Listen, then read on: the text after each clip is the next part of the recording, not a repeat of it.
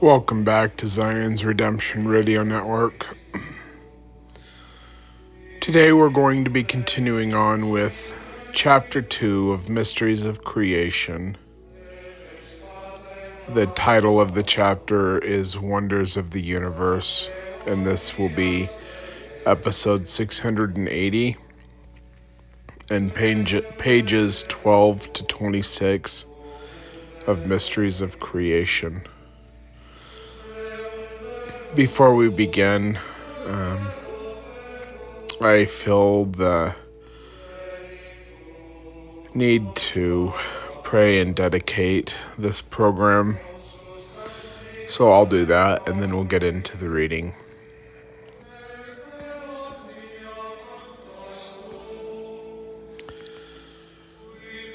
O God, the Eternal Father,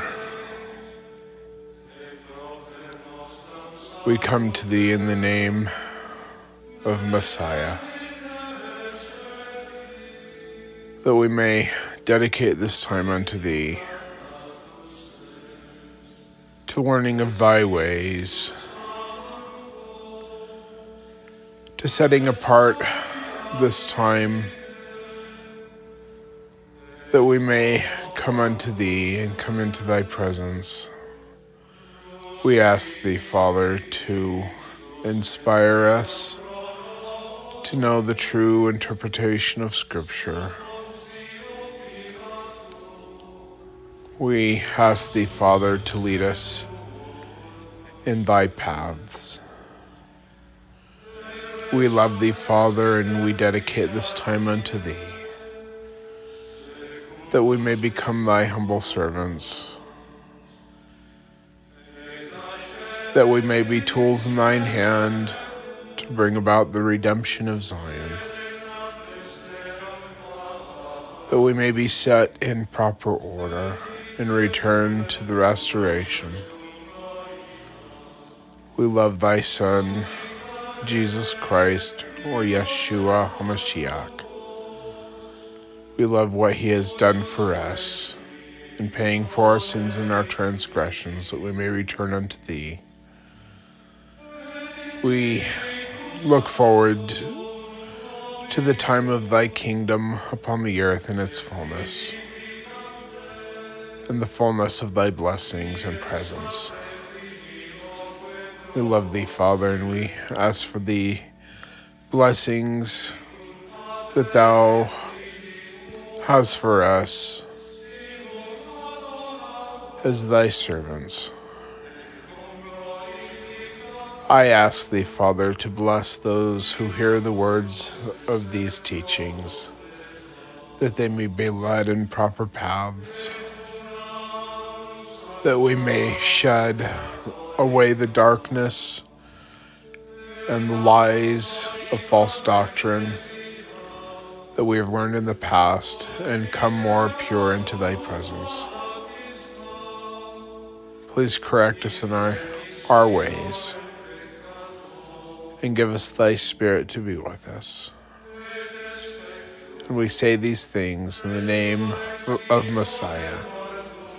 Amen.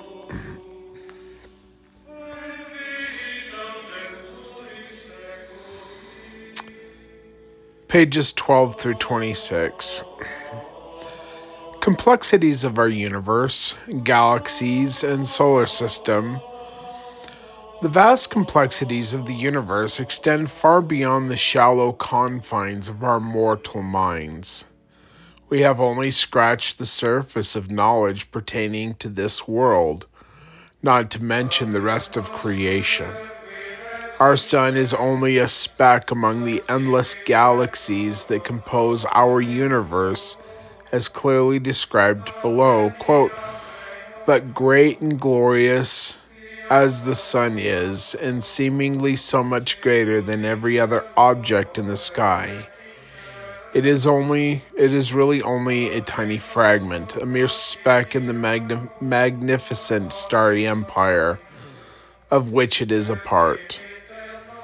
It is less to the material universe at large than a globule of our globe, with all its with all its renewed ponderous orbs. It is only one of an innumerable host of such suns and systems. There are myriads of stars in space, immeasurably greater than it. End quote. The Gospel in the Stars by Joseph A. Siss, pages 9 through 10.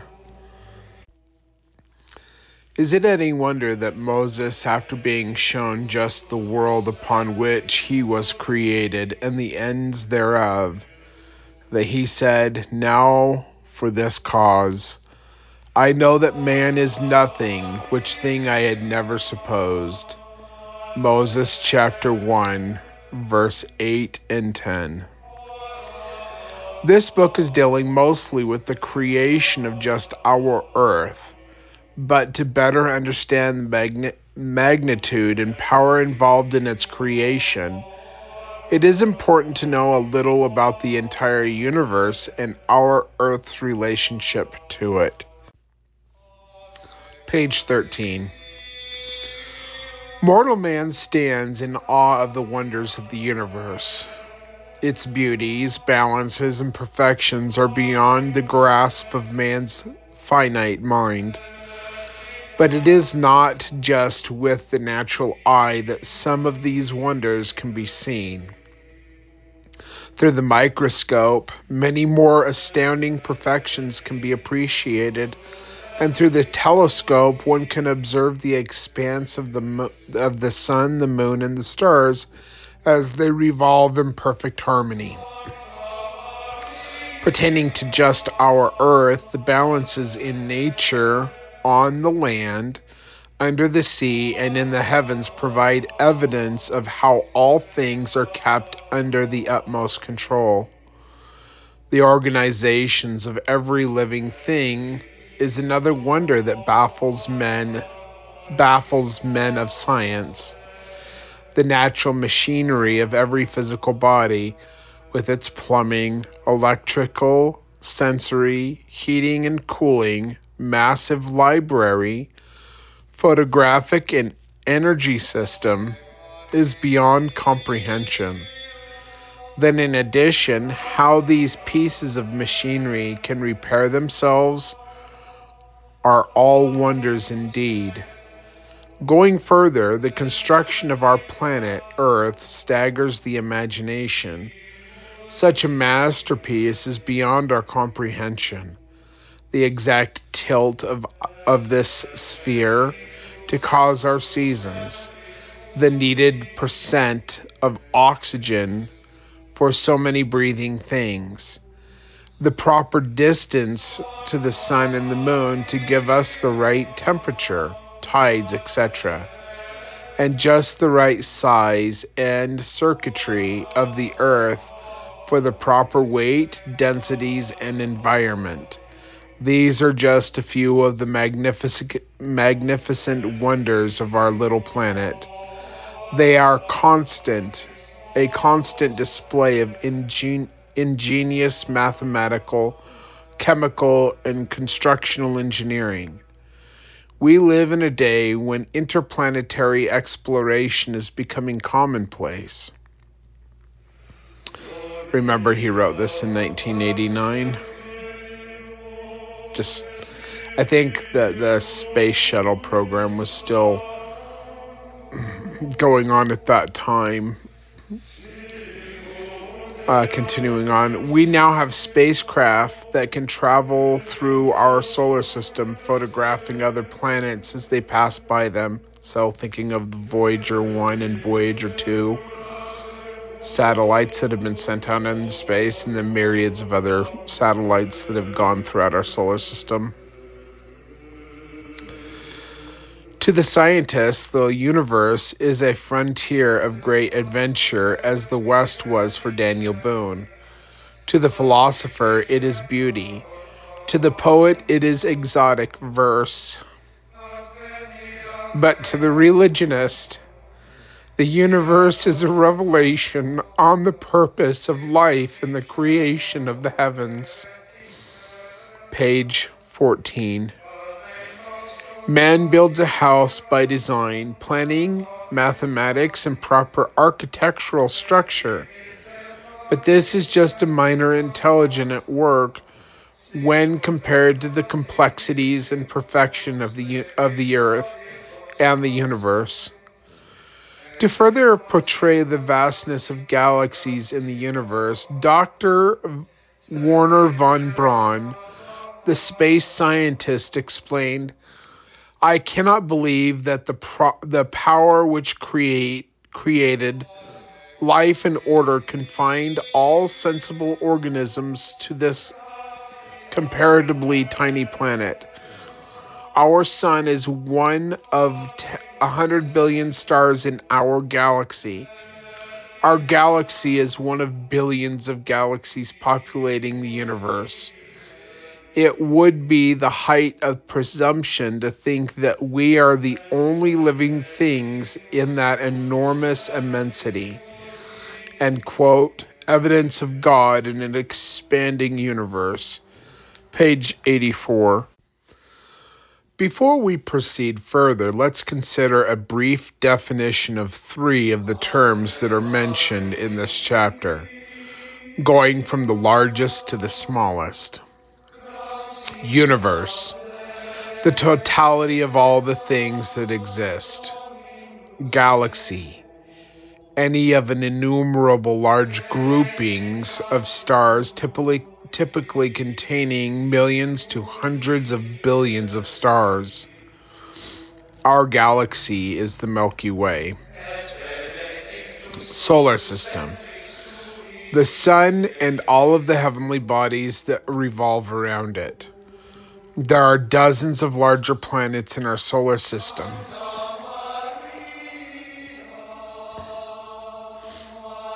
Oh, he says there are about a dozen. I guess this is before Pluto was demoted. But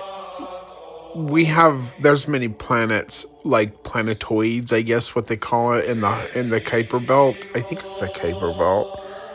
Out past Pluto and Neptune. But it doesn't matter. And then there's all of these stars and stuff. I mean, Titan and like all of these moons that go around these planets too. But they're all in our solar system. Even those things out past Pluto that revolve around the sun, they're in our solar system. Anyway, continuing on. Many new discoveries reveal the principle of astronomy never known before, such as the gyroscopic action of all of the solar system. Dr. Melvin Cook, noted scientist, explained how the planets seemingly hang out in space. I had the assignment of reviewing a scientific article on gravitation in which was shown that all terrestrial periodicities, I guess, are in accurate correlation, each relating with precision to the universal gravitational constant, G. Okay, I have to go back to this word, periodicities. I want to look up the definition of it real quick. Periodicity?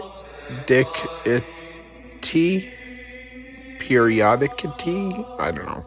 Noun, mainly technical, the quantity of or character of being periodic, the tendency to recur at intervals. And that's from the New Oxford American Dictionary. All right, let's look at this other one. This one's from the Oxford Dictionary of English.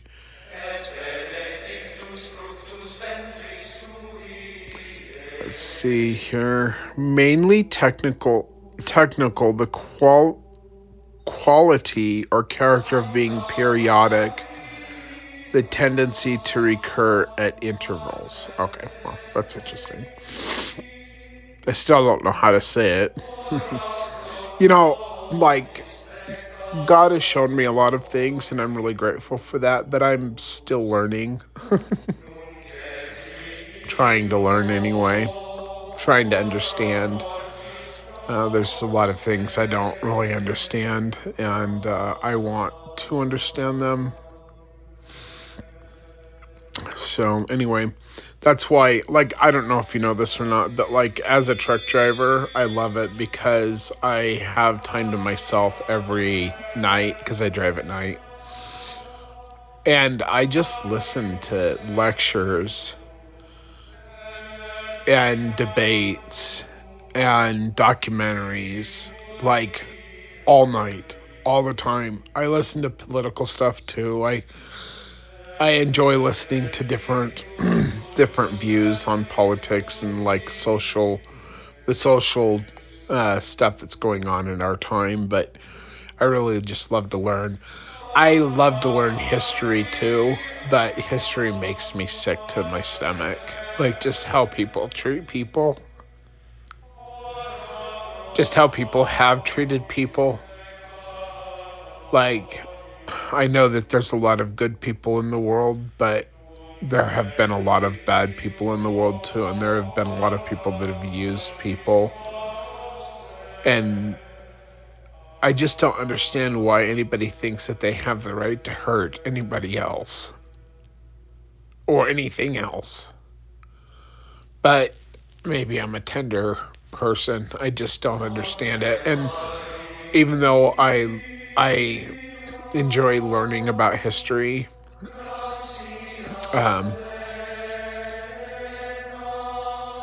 it just makes me sad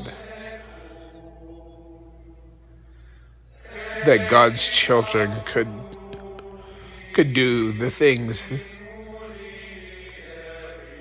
that they've done to other people, like different cultures, fighting with each other and political stuff and all that. Anyway, it's a little tangent. I don't know why I got off on it, but all right. So we're on page 15. These include the rotations of the Earth around the Sun, the axial rotation of the Earth, all of the gyroscopic and other periodicities.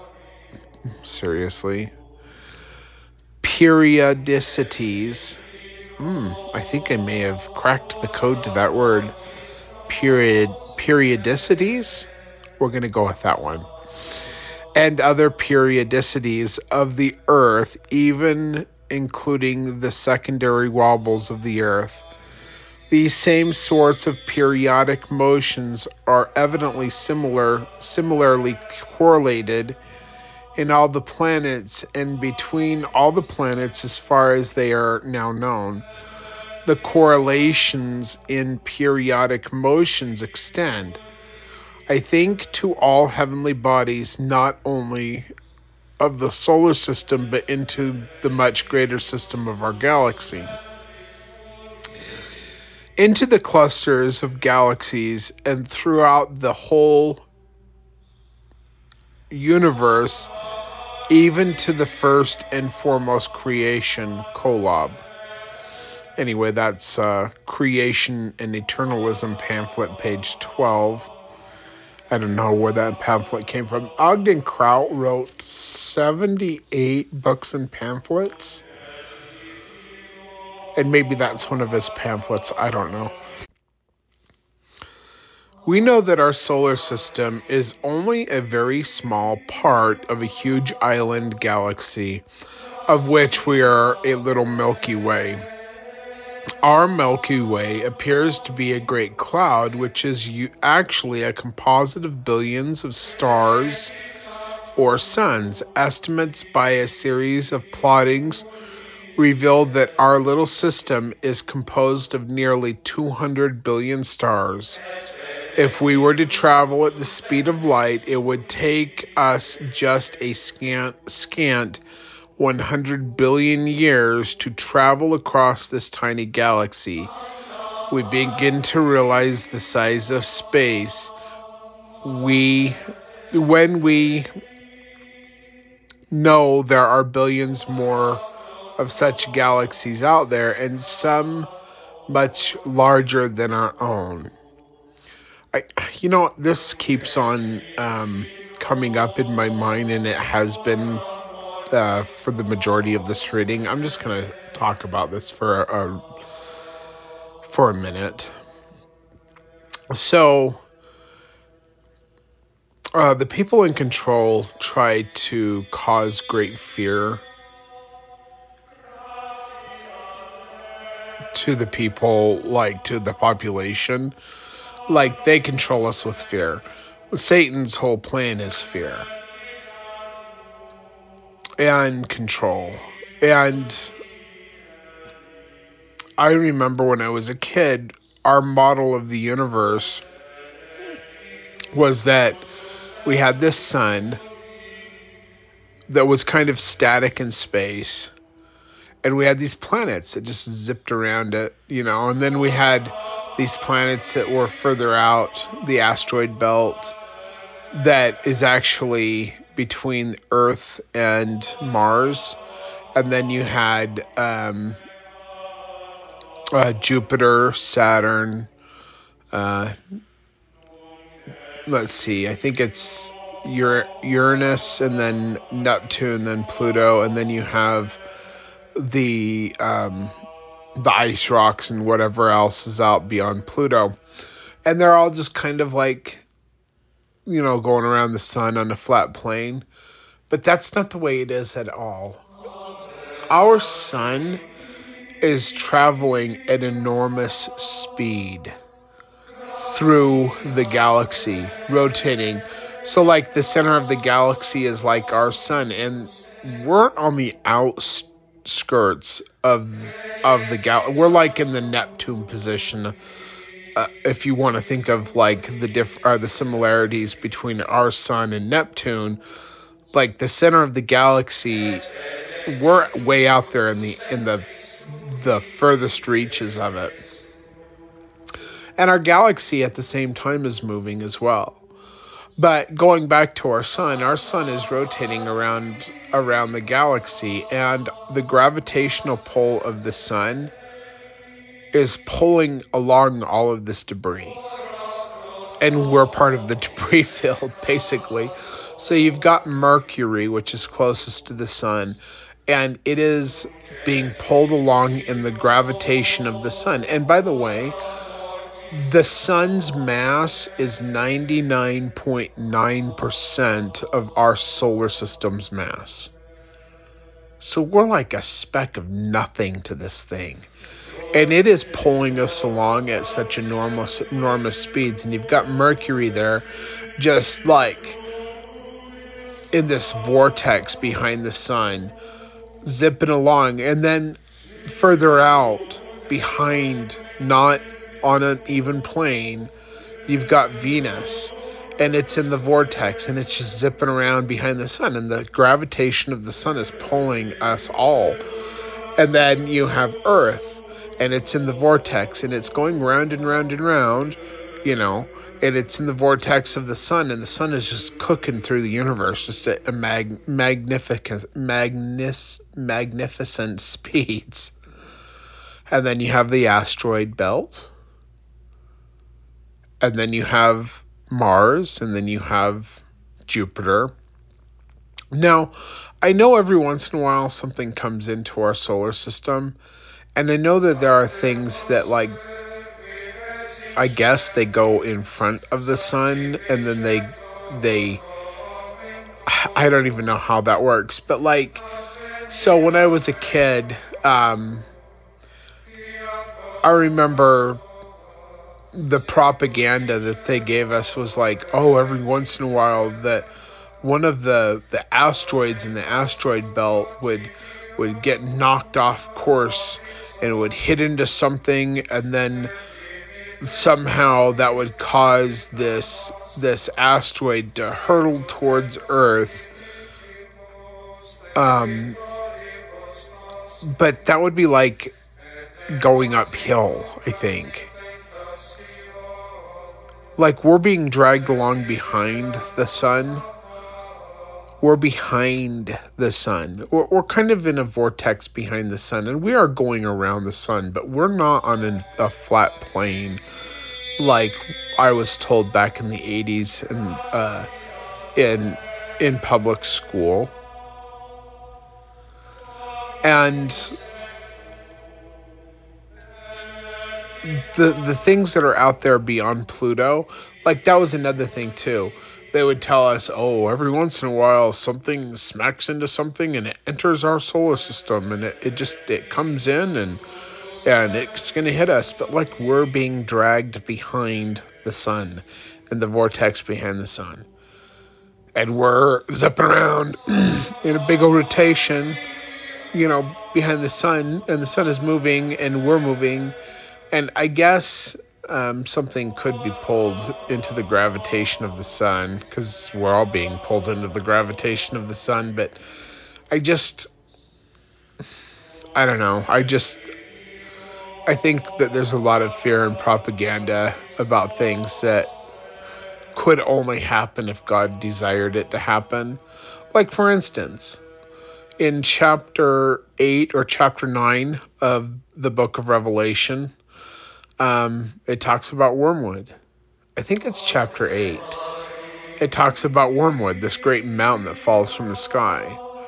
That's something that God designed to happen at a certain point. It has not happened yet, but it will happen.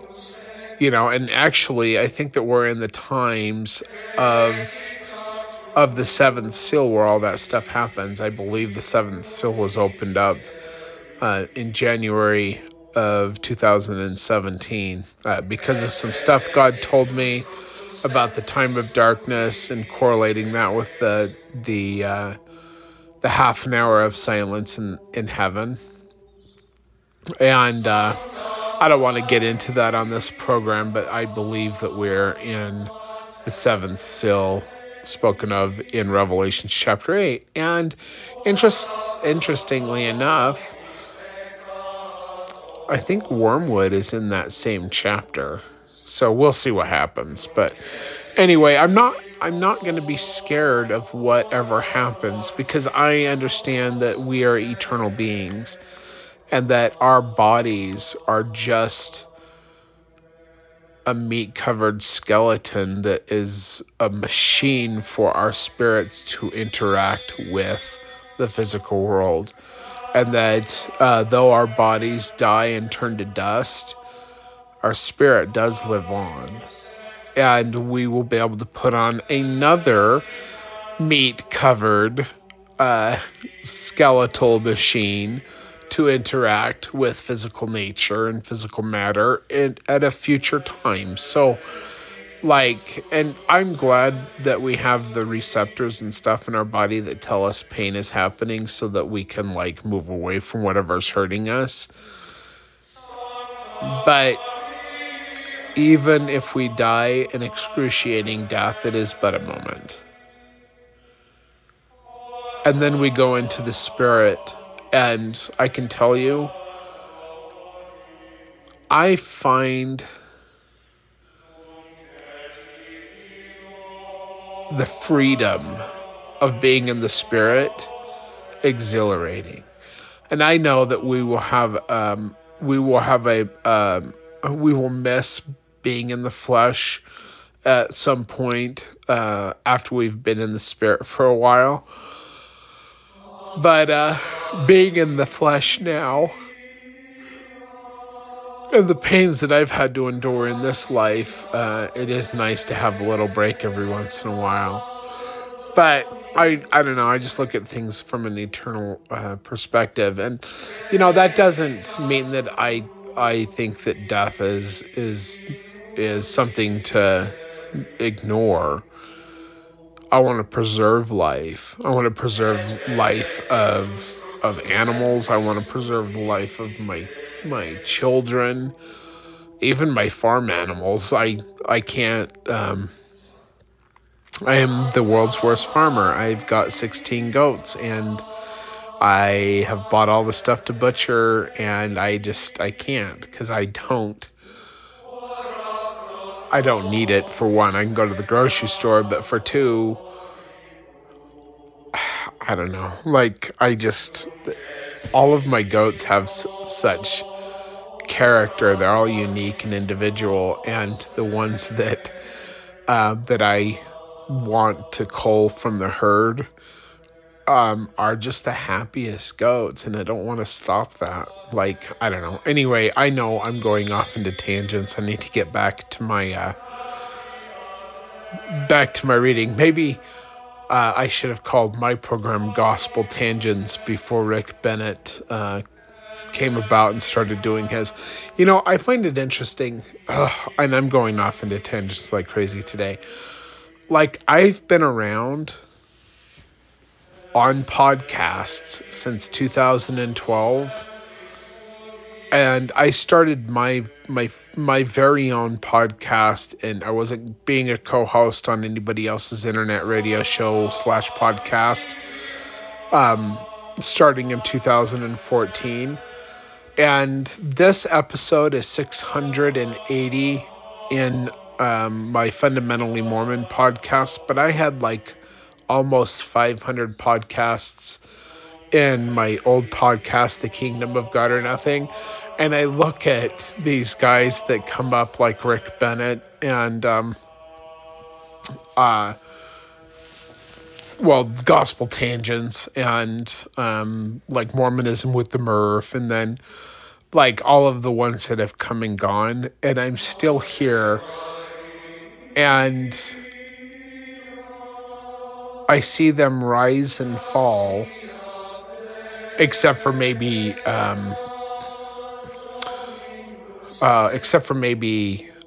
John Dehlin, and Bill Reel drives me insane. But I even was around before RFM, and I just look at all these people and I think, why don't I reach a larger audience than they do? I mean, I think all of the stuff, I'm the only one that talks about deep doctrines.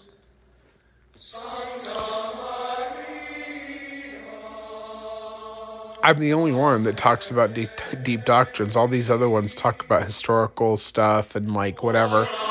And I'm just here like trying to talk about all this stuff that was restored in the beginning of the church and all the stuff I talk about, and I'm relatively unknown.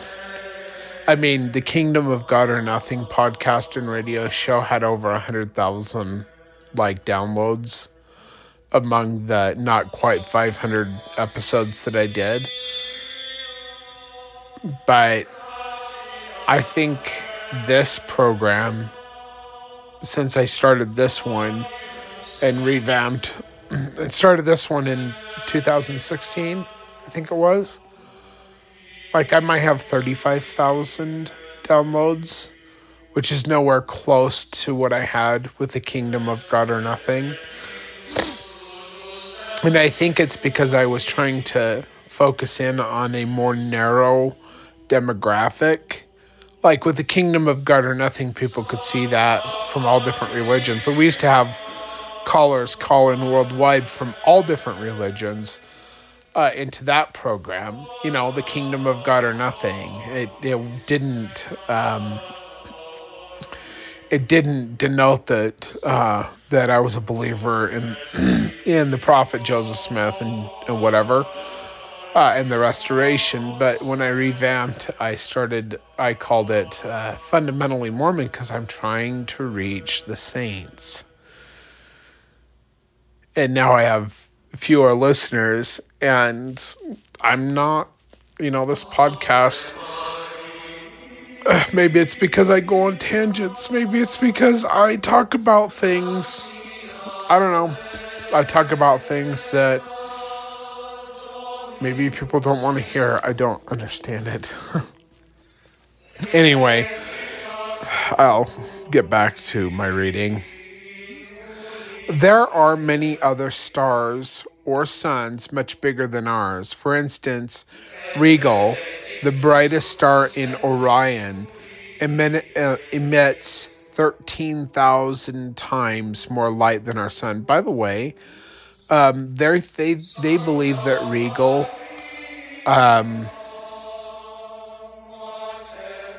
is ending its life. that it's about to collapse and become a supernova within our lifetime, within the next 20 or 30 years. That the scientists have indicated that they're seeing things from this star that indicate that it's about to do a supernova on us. So that'll be interesting to see. And this is something that I've heard within the last month. Because like I said, I listen to lectures. I love to learn everything I can about everything. And this is just one of the many things that I've learned about recently. So anyway, Betelgeuse is another star which would fill all the space between our Earth and our Sun. Some are larger than that by merely 5 times. It is interesting to compare these enormous creations to the smallest creation, the atom.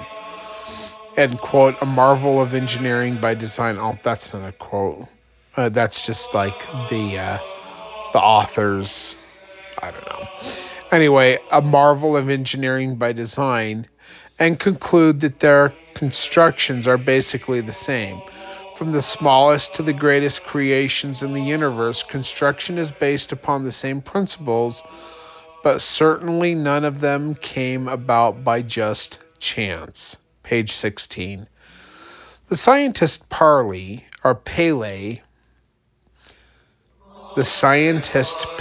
describes the impossibility of chance creation of our solar system by comparing it to a man walking in the forest and finding a watch in operating condition with the correct time. By this simple discovery, he knew that some person of intelligence had created that watch and that it had not been formed by some accidental formation in the forest. The watch was evidence of intelligence displayed throughout the intricate creation and placement of wheels, cogs, hands, casting, and glass cover.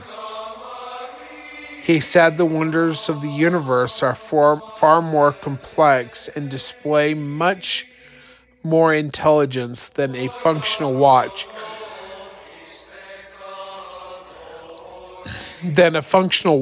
found by chance in a forest. And another scientist used a similar parallel in describing the impossibility of the Earth's existence by chance, comparing it to a huge volcano exploding and its molten lava accidentally pouring out a new automobile with gas in the tank and the engine running. Great men of science and religion agree. Both scientists and religionists continue to ponder over the method of creation and speculate as to its origin. But most admit that a superintelligence had to be the organizer and controller of such perfection. In 1540, Nicholas Copernicus,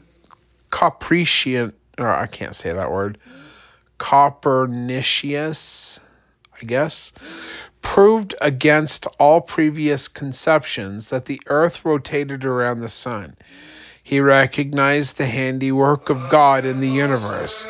Among the many and varied literary and artistic studies upon which the natural talent of man is nourished, I think that those above all should be embraced and pursued with the greatest zeal, which have to do with things that are very beautiful and very worthy of knowledge. Such studies are those which deal with the godlike circular movements of the world, the course of the stars, their magnitudes, distances, risings and settings, and the causes of the other celestial phenomenon. And we're on page 17 if you're reading along, which, by the way, I always post the text to these programs, and I'll post a link in the description of the podcast. so you can read along, because I know that there's people who don't want to hear my voice and they would rather just read this because they find this interesting and they don't find me interesting, and that's fine. I'm just glad that they read it, that they consider, that they seek to expand their mind to understanding things that they may not have considered before. So I provide that so that people, just to like spread the word, Anyway, continuing on. Let's see here.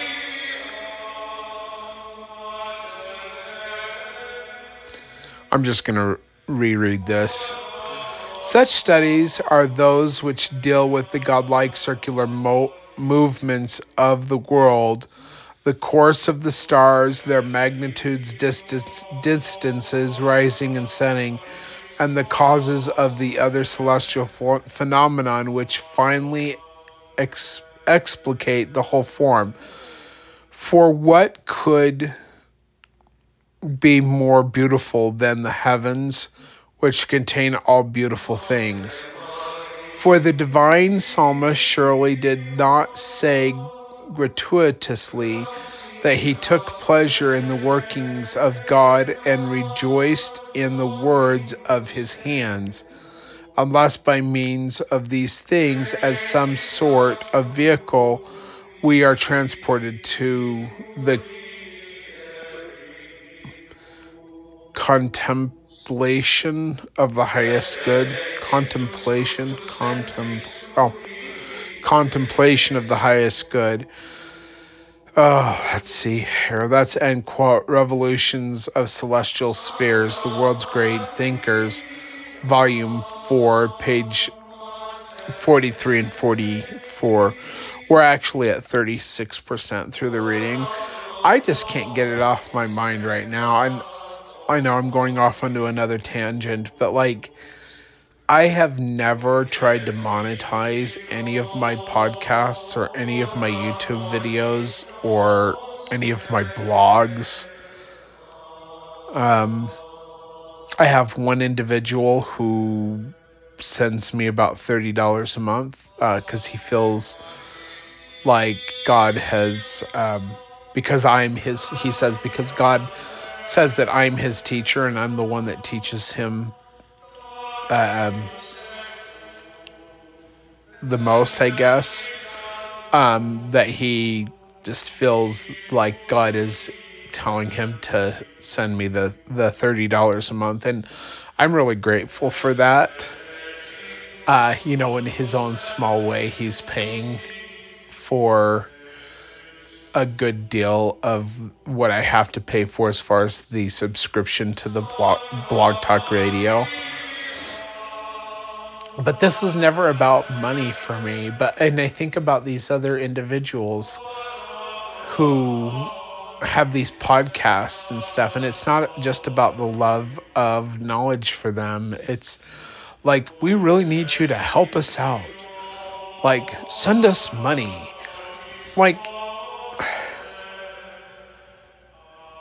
First of all, I guess it's my belief in the wrongness of priestcraft trying to use religion to gain money off of people. Maybe that's part of my problem, but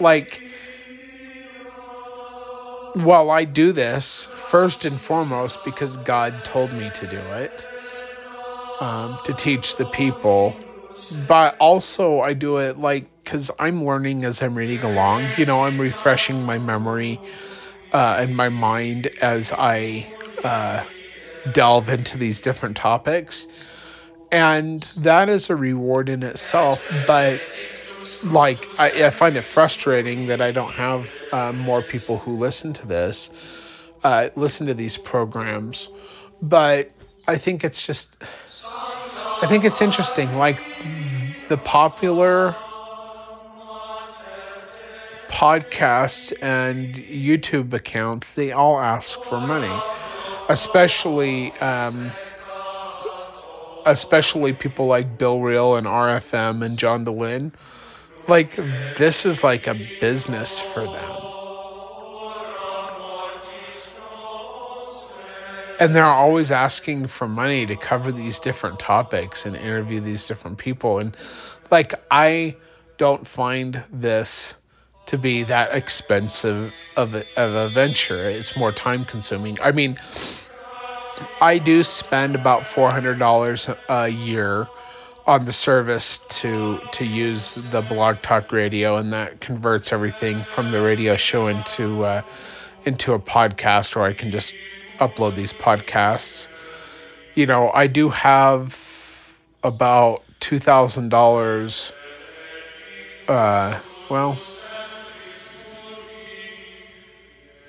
Maybe $1,500 in devices that I use to do this, and I could get way expensive in this. I mean, I could have mics and all kinds of soundboards and stuff, but I don't have that, you know. But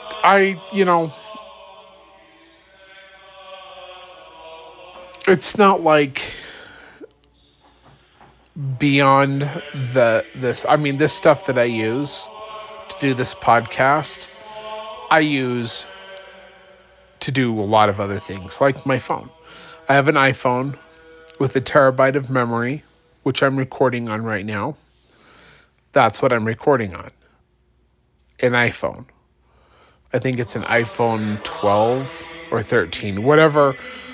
The newest model, I think the 14 came out. I think this is the 13. You know, and that was expensive. You know, I spent more money, and it's not the biggest one that they have. It's like whatever, but it's got 1 terabyte of memory in it. I have an iPad that is a couple of years old that has 64 gigabytes in it that I use. And then I have an LG Wing that I use as well, which is the biggest pain in the butt phone I've ever had, but I really like the features of it, but you can't put a case on it. But that's it. That and internet service. You know, I don't know why these people that do these programs need to make so much money from it. Like, if Bill Reel didn't have his job doing this, he would be a manager of a pawn shop. He's nothing. Like RFM, at least he was a lawyer, you know. John Dehlin, like, he's got a degree in psychology, and he was some kind of I can't remember. He worked for Microsoft, I think. You know, while he was working on getting his education, I guess. But like, I just don't understand why they think that they need to solicit donations.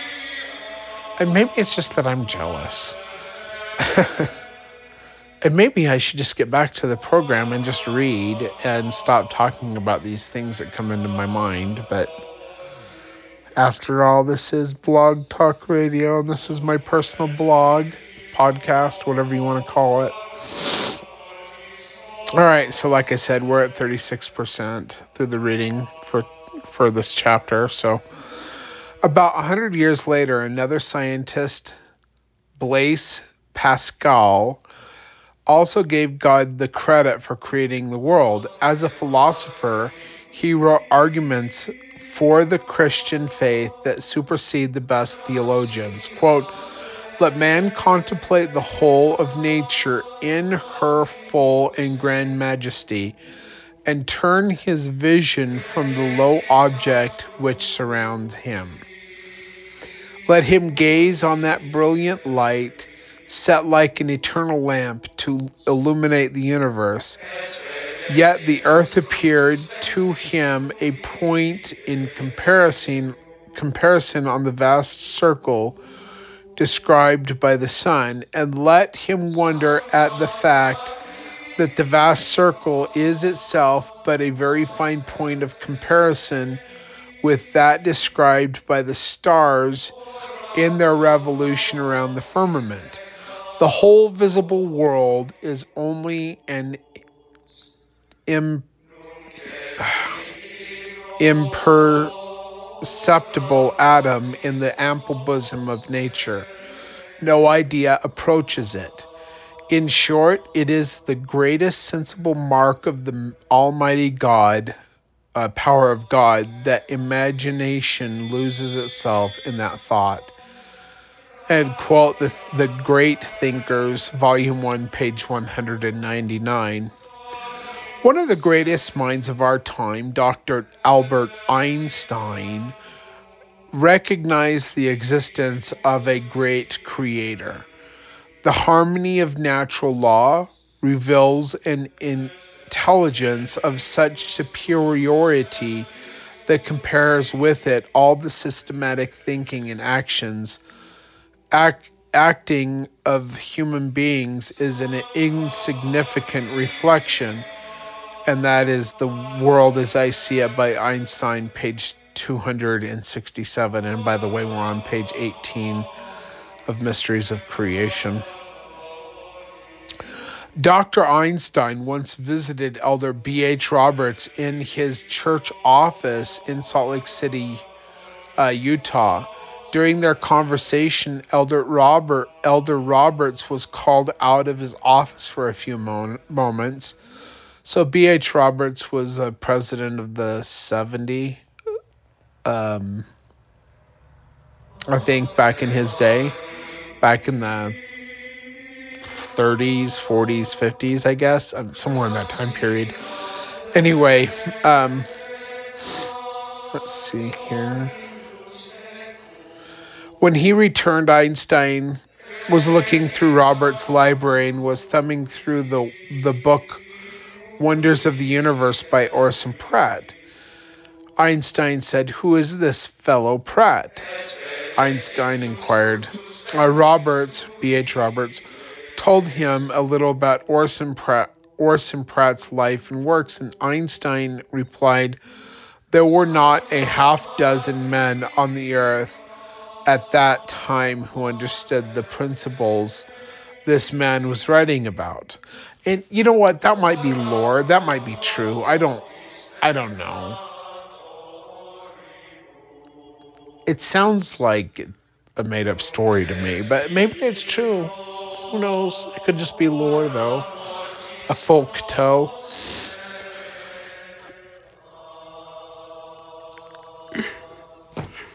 I do like what Orson Pratt wrote on things. Anyway, it should be noted here that Pratt's book, Wonders of the Universe, has been used as a text at the Royal Academy of Science in England. It is a study on the principles of astronomy, and he attributes the existence of all these heavenly orbs to a great creator. When you study all these things, you are learning lessons concerning God. He it is who has thus organized all these materials of nature, has given them their proprieties, endowed them with their elasticities, placed them in certain proportions, or as one of the inspired writers says, he has weighed the mountains in the balance. Everything is adjusted in the best possible manner to carry on his operations throughout the great universe which he has constructed. End quote. Wonders of the Universe, page 206. Astronomers and scientists may understand the composition, size, and courses of many of the planets and stars, but most of them do not comprehend the origin, the power, and the purpose of these creations. With all their worldly learning, men cannot even begin to comprehend the wonders of the universe without revelation from God. Fortunately, he has given further light and knowledge to his prophets such as Abraham, Job, Isaiah, Moses, and David. And we're on page 19. Thousands of years ago, they were better informed about the mysteries of creation than the scientists of today. But unfortunately, only a small part of this knowledge has been recorded. Abraham, according to Brigham Young, could tell us more in 5 minutes about astronomy than was known by all the scientists in the world.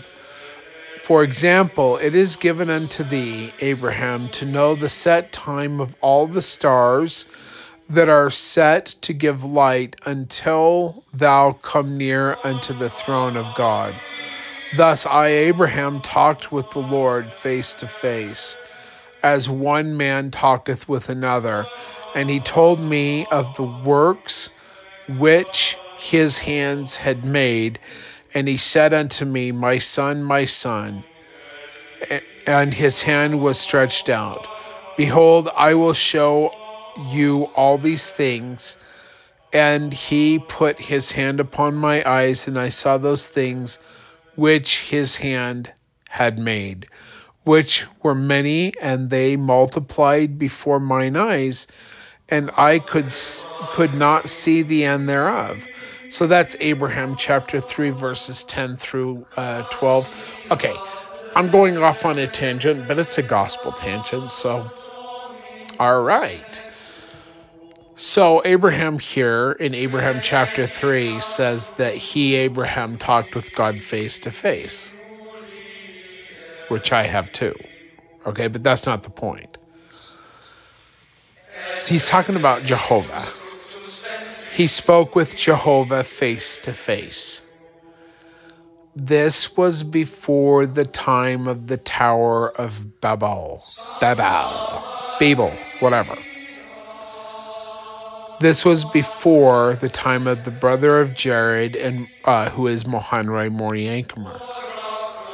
In Ether chapter 3, Jesus Christ says, never at any time have I showed myself unto man. Okay? The reason I'm bringing this up is because there is a false doctrine in the modern church of Jesus Christ of Latter-day Saints. Jesus Christ showed himself to Mohanrai Moriyankumer as a spirit being, and he says, never at any time have I showed myself unto man. Okay?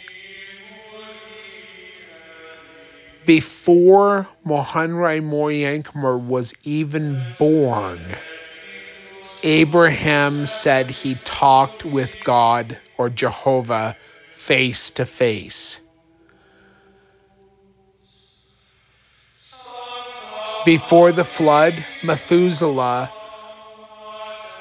saw Jehovah. Enoch walked and talked with Jehovah face to face. Adam talked with God or Jehovah in the garden, walked and talked with him in the garden face to face. After all of that, after Abraham is dead, the brother of Jared in Ether chapter 3 says that he records Jesus as saying, I have never showed myself unto man. Jesus is not Jehovah. This is not a title game either. For those of you that are like, oh, Jehovah is just a title. No, it's not. Jehovah is the name of our grandfather. Jesus Christ, or Yeshua ben Yosef, or Yeshua, whatever, HaMashiach, whatever you want to say in Hebrew,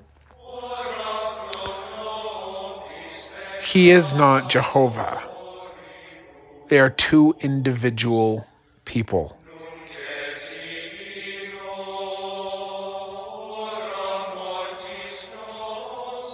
Not the same person. In the LDS Church, this was understood and known before the death of Brigham Young.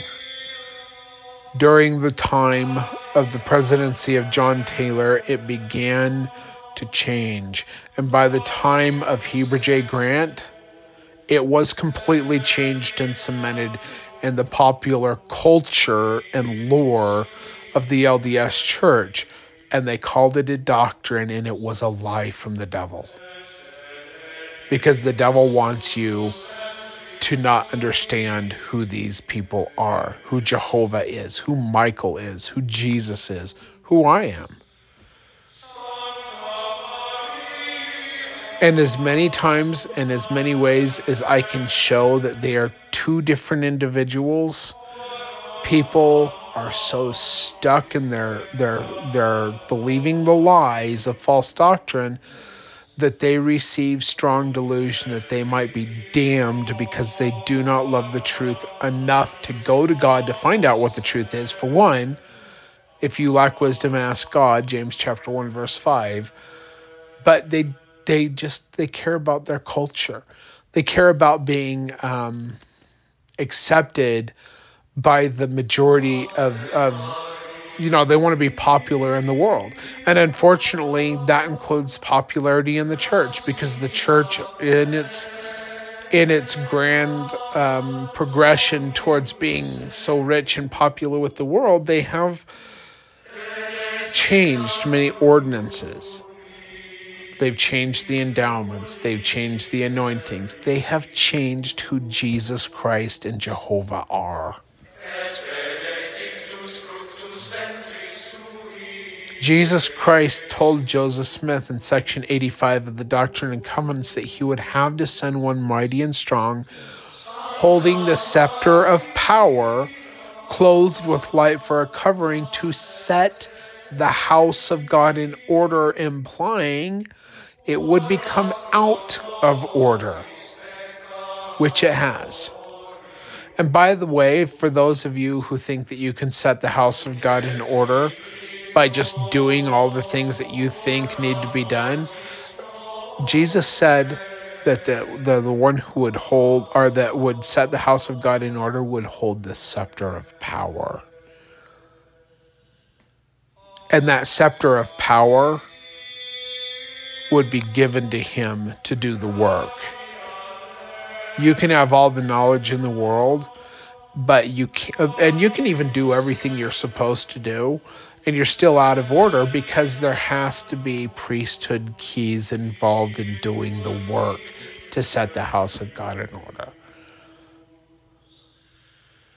And you can do everything that you think that you need to do, and you're still out of order because you don't have that scepter of power or those keys of authority. Anyway, we're at 52% of the reading for right now, so let me just get back into this. And I might even make this into 2 different programs, I'm not sure. The importance of Abraham's account of creation is emphasized by Dr. Frank Salisbury, quote, Upon more careful study of the book of Abraham, it became increasingly apparent to me why the book was restored to mankind. There is valuable historical information in the first 2 chapters, and chapter 3 is a marvelous view of the insight held by some of the ancients into the workings of the universe, the realities of the God who created it, and the special and his special abode in it. I don't know. The creation story itself proves to be a unique and marvelous view of creation. It is probably the greatest insight available to man today into the nature of God's creative powers. creation is portrayed not as an act of magic, but as the application of extreme intelligence, truly a divine engineering. And we're on page 20. And let me just say, the more I know about God and the more visions that I've had, I don't have as many visions and dreams as I used to have. And they started to slow down in 2017 in the time, after, God told me in 2013 that a certain time period and then the time of darkness would begin, and we're in that now. And I don't know what it is, but I don't have as many visions and dreams and revelations as I have had before, and I have had a lot. And that doesn't happen as much anymore. But going back to what God has shown me in the past, the more I understand about who He is, the more I understand Him and His civilization to be extremely advanced in their technology and their science. The things that we consider miracles are high science to them. It's like if you go back and you show a caveman a flamethrower, they're going to be like, oh, magic, because they don't understand it. We're as primitive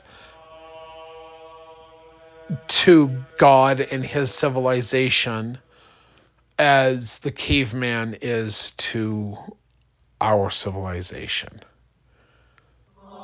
The closeness in technology to the primitive man to our time, and I'm just using this as an example, is but a minute step compared to what we would have to attain, to understand, and to attain the level of the high technology and advanced sophistication of those who are called the Elohim, to God the Eternal.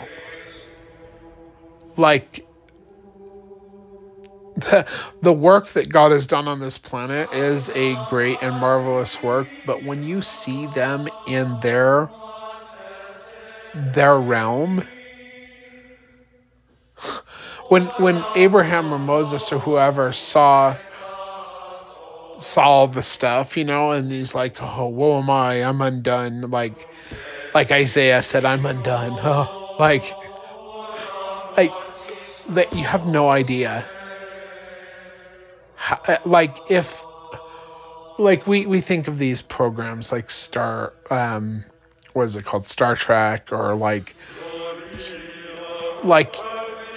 that's primitive technology compared to what they have. Some of the crystal ships and just the mind read, it's so far beyond explanation that it's hard to describe how advanced they are.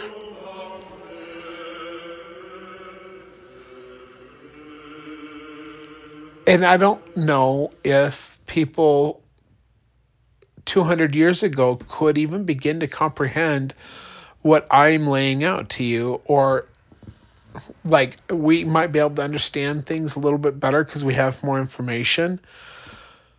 But even with all the information that we have, Neil deGrasse Tyson and Michio Kaku would marvel at the advanced knowledge and technology of the civilization of the Elohim and God the Eternal.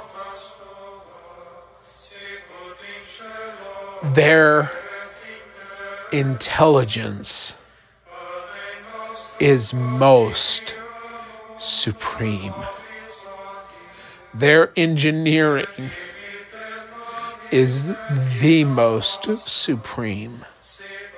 Their understanding of the elements of energy and how to manipulate it to organize galaxies and the universe is beyond our mere comprehension of even the brightest and most intelligent minds on the planet. And if we were to see it, and I have seen some of it, we would proclaim, like Isaiah, I am undone.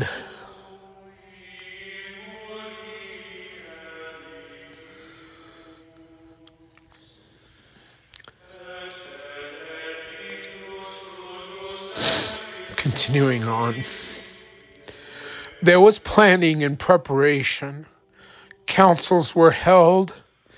Nothing like this is apparent from the Genesis or the Moses accounts, and nothing could be more important for modern man to understand. Anyway, that was all from a quote. The Creation by Salisbury, page 83. Job also must have understood a great deal of the universe. Quote, is not God in the highest of heavens? And behold the height of the stars, and how high they are. And thou sayest, how doth God know? Can he judge through the dark cloud? Thick clouds are covering to him, that he seeth not and walketh not in the circuit of heaven. Job chapter 22, verses 12 through 14. What did Job mean by the speaking of the circuit of heaven? Undoubtedly, it was the circuit of the stars and the planets as they revolve in the heavens. For example, we know that the earth orbits the sun at 66,500 miles an hour, while the sun in its system is circling the core of our galaxy, the Milky Way, at approximately 600,000 miles an hour, making one complete revolution in 20 million years.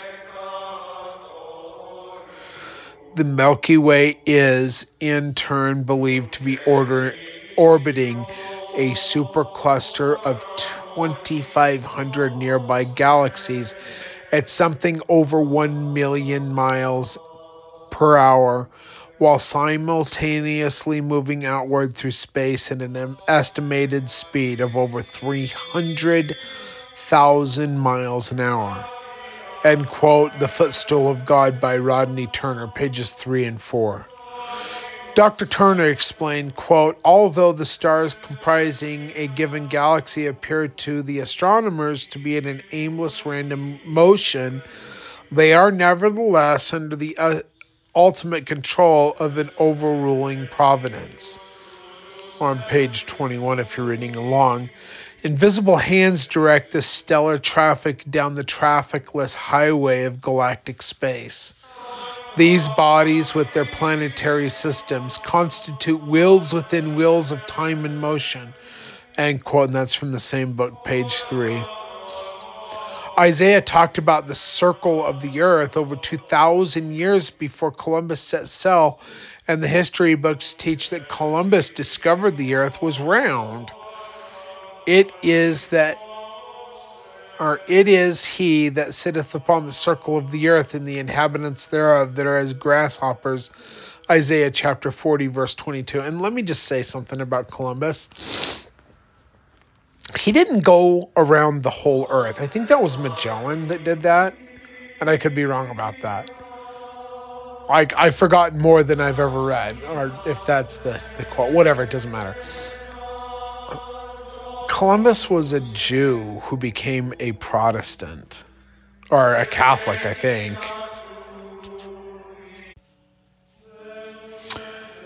Moses, or Moshe, was instructed by the Lord God and shown many of his creations nearly 4,000 years ago. Well, let me just say real quick. Everywhere in the King James Bible where you see the Lord God, in the Hebrew, it is Yehovah, or the Tetragrammaton, YHVH, or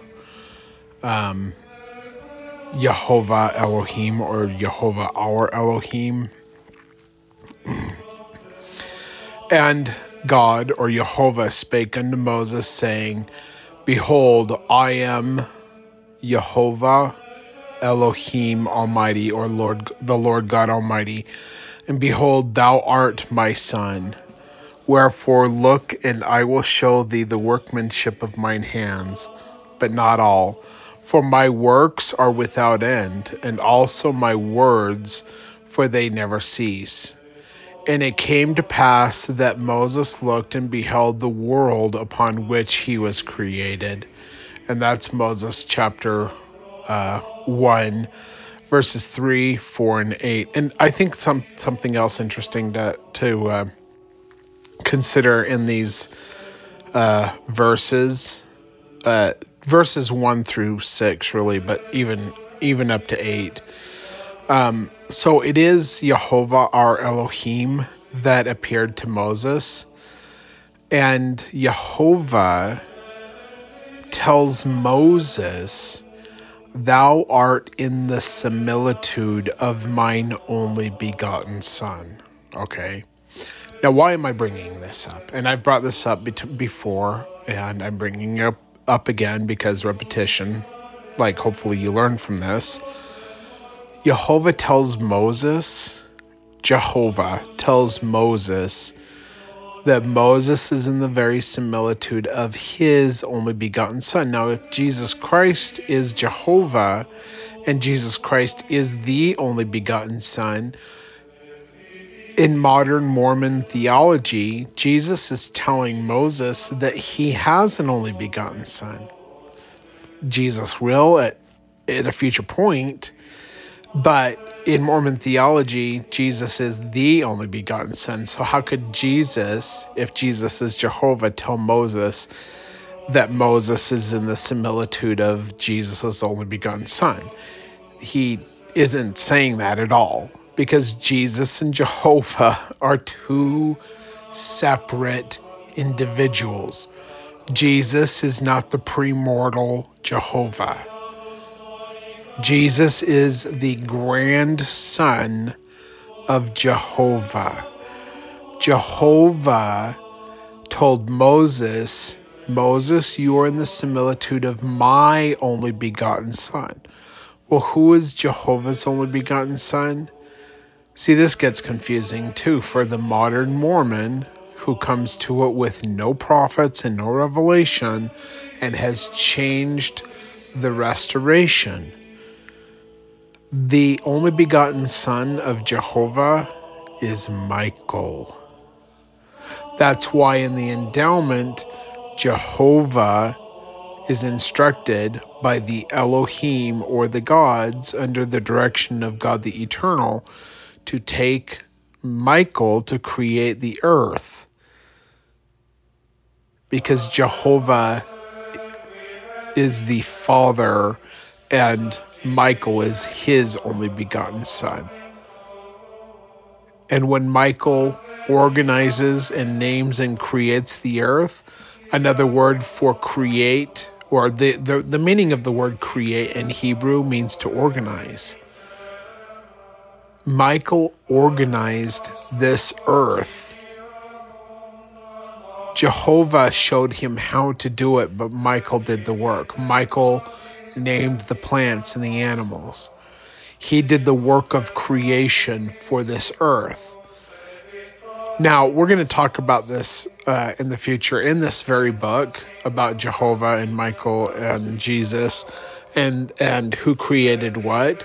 But just real quick, Jesus Christ organized the spirits, and he is a creator in that way because he had the work of organizing the spirits as Michael's only begotten son, as our elder brother. But Jesus did not organize this earth. Michael did. and Michael did it under the direction of Jehovah, and Jehovah is the father of Michael, and Michael is his only begotten son, and Michael becomes Adam, the Adam of this earth. And for every earth, there is an Adam and an Eve. The Michael and his wife Ashura took upon themselves the name of God the Eternal, which is God the Eternal Father, who is Adam, and God the Eternal Mother, who is Hava, and for some reason that was transliterated into Eve, but her name was Hava. Jehovah on an older earth was an Adam to an earth, and his wife was an Eve to that earth, and they took upon themselves the name of God the Eternal Father and Mother for that earth. That's why Jehovah was able to show Michael how to do it, because he did it before him. And when Jesus says, I do nothing except for what I see the Father do, Jesus saw the Father organize this earth, being Michael. And Jesus, he becomes the new Adam. It's very literal. Jesus is the new Adam. For the new earth that is created, that is spoken of in the book of Revelation that John saw, for that new earth, Jesus is the new Adam. Michael will take Jesus and show him how to create that new earth, and Jesus will name the animals on that earth and organize that world and become the Adam of that world.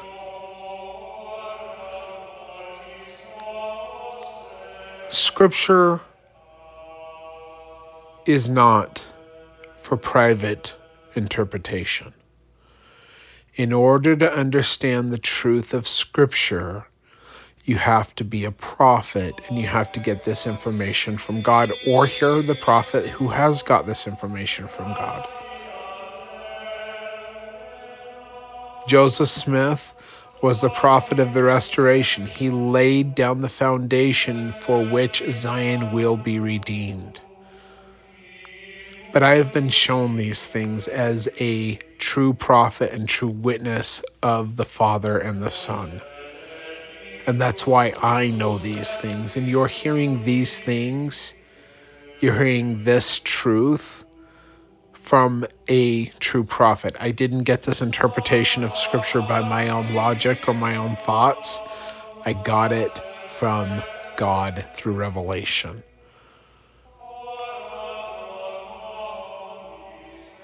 And I had just enough information to go on, which was revealed by the prophet Joseph Smith, that I might ask the questions to receive these answers, to receive the true interpretation of truth.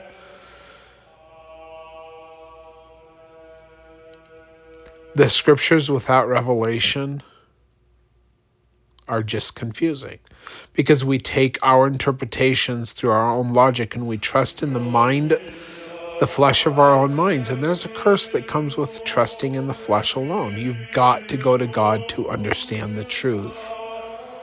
You can hear a prophet, you can hear me, you can hear Joseph Smith, you can even hear Jesus Christ. But without revelation, to understand the true interpretation of Scripture, you will believe in the lies of false doctrine, because they come from the mind of men without revelation. True Scripture, true interpretation of Scripture always comes by revelation to the mind of the prophet, and God is the one that gives it. Anyway, continuing on. David also spoke of his knowledge of and reverence for the great Creator. Quote, by the word of the Lord, or by the word of Jehovah, were the heavens made, and all the host of them by the breath of his mouth. Psalms chapter 33, verse 6. So, Jehovah speaks and the word is done. So let's go back into the context of what I've been talking about. Jehovah instructed Michael how to do it, and Michael did it.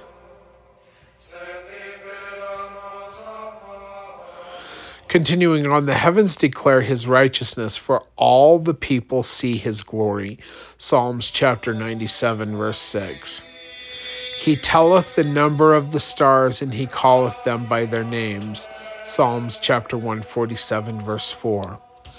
When I consider thy heavens, the work of thy fingers, the moon and the stars which thou hast ordained. What is man that thou art mindful of him, and the Son of Man that thou hast visited him? Psalms chapter 8, verses 3 and 4. We're on page 22 at 67% of the reading for today. With such an understanding of the earth, the sun, and the stars, David concluded, quote, "The fool hath said in his heart, there is no God." Psalms chapter 14, verse 1. Like the plants, the fowl, the fish, and other animal life, the earth has life in itself and is obedient to the commandments of its creator. Brigham Young stated, "There is a spirit in the earth, and I am inclined at this stage of my remarks to expose my ignorance. I am not aware that any of the philosophers or astronomers have told you that the earth is a living creature and breathes as much as you and I do. It is the life in the earth that forces the internal waters to the summits of some of the highest mountains, which often gush out, forming lakes and springs."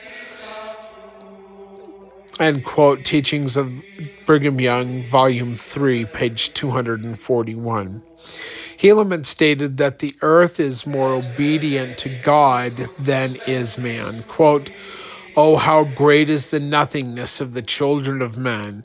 Yea, even they are less than the dust of the earth. For behold, the dust of the earth moveth hither and thither to the dividing asunder at the command of our great and everlasting God. Yea, behold, at his voice do the hills and the mountains tremble and quake. Yea, and if he say unto the earth, move, it is moved." Helaman chapter 12, verses 7 through 9 and 13. A few other examples showing obedience of the elements of the earth are Moses parting the Red Sea, Exodus 14, 21 through 22, and smiting the rock and getting water from it, Exodus 17, 5 and 6. Jesus walking on the water, Matthew 14, 24 through 26, and calming the storm at sea, which is talked about in Mark chapter 4, 37 through 39, and Luke chapter 8, 23 through 25, and we're on page 23. And my wife is showing me her beautiful flowers that she has grown. Where did you even get that from? A student gave it to me and I didn't kill it. A student gave it to you and you did not kill it. Yes, and I'm very proud of that. And you're very proud of that. And she has it in our living room on top of our... Look how many flowers bloomed. I know. It is pretty, Kim. Sorry. So usually I get up pretty early in the morning to do these programs. And today I didn't get up till a little bit later, so everybody's starting to wake up now at this point. I hear rumblings upstairs. My daughter Eliza, who slept on the couch, is waking up. Tucker, the dog, is waking up. Amberly is smiling at me, and my wife... she's going to a birthday party, and she's so excited. Hey, I'm recording. Shush. Here we go. This is why I get up so early in the morning. This is why you very rarely hear Kimberly reading anymore on any of the programs, because she has to sleep sometimes. It's just weird that I think I have a problem sleeping, because I'll sleep for like 2 or 3 hours, or I might sleep 5 hours. Very rarely do I sleep more than that.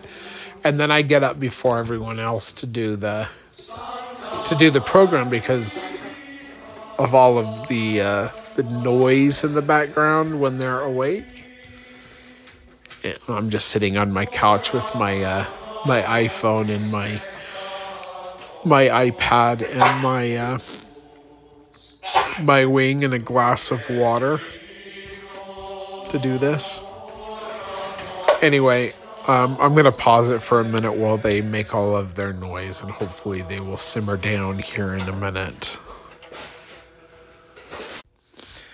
I kind of wish that they...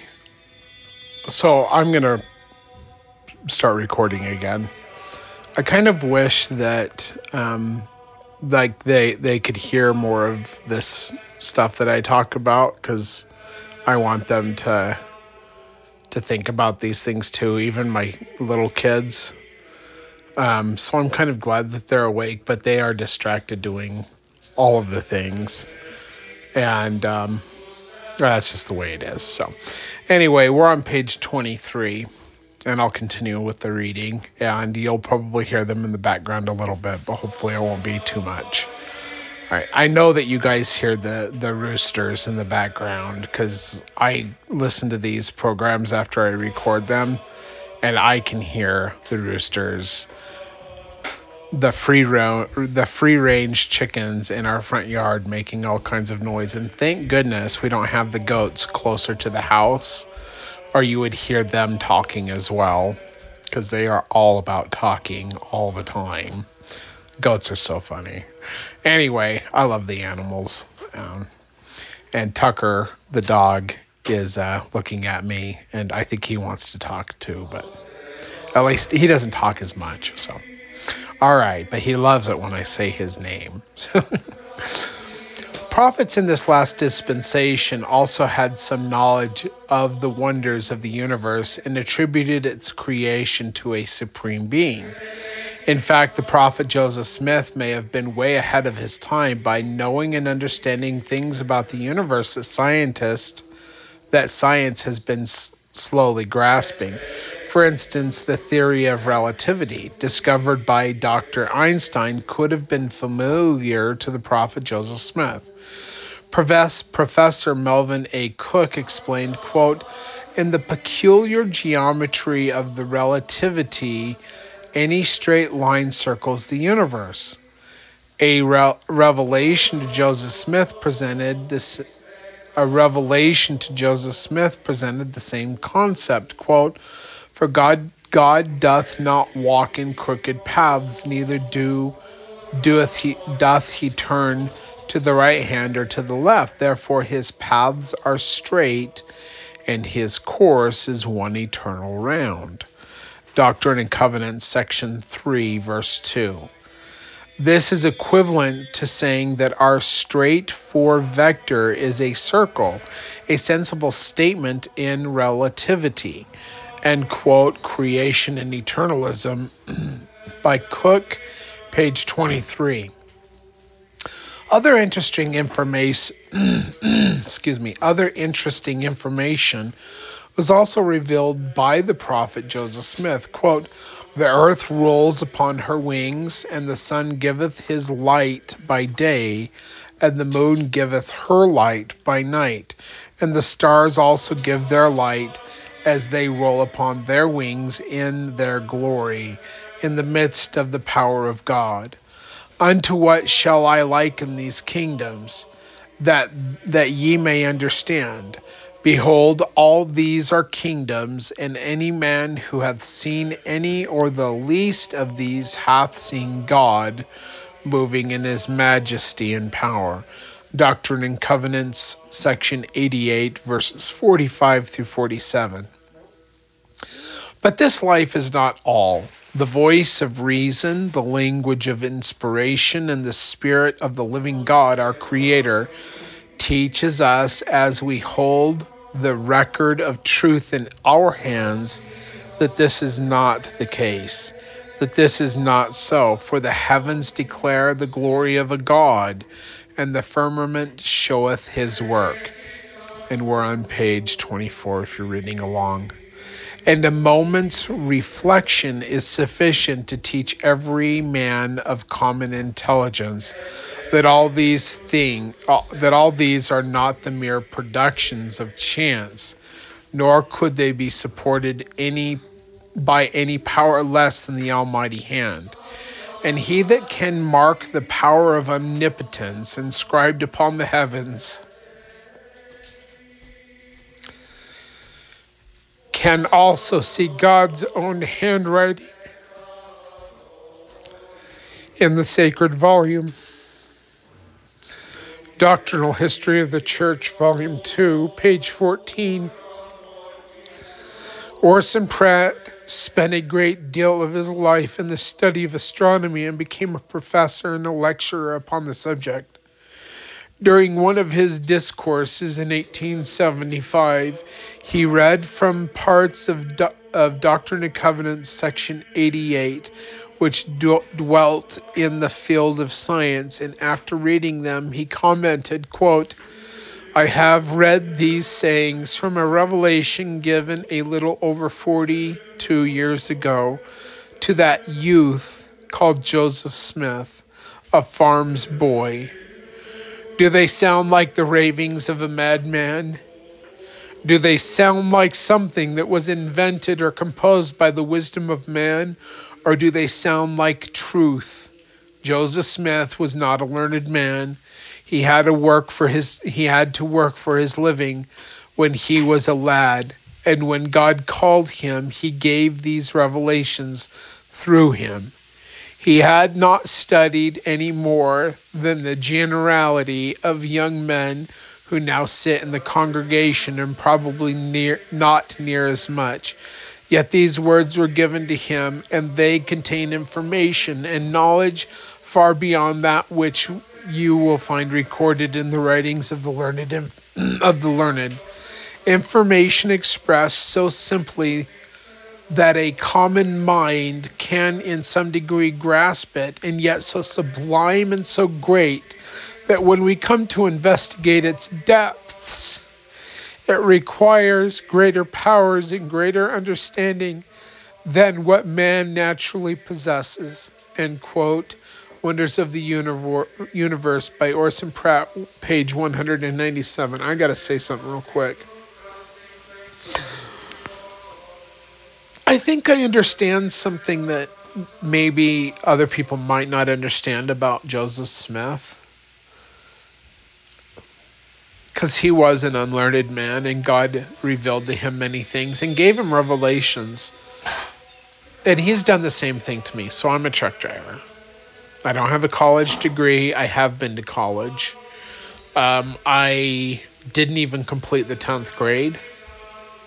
My aunt and uncle took me out of school a month before 10th grade ended so that I could start working. And then a month later, I was on my own. Like, they just left. And I became homeless shortly thereafter. And that ended my public schooling.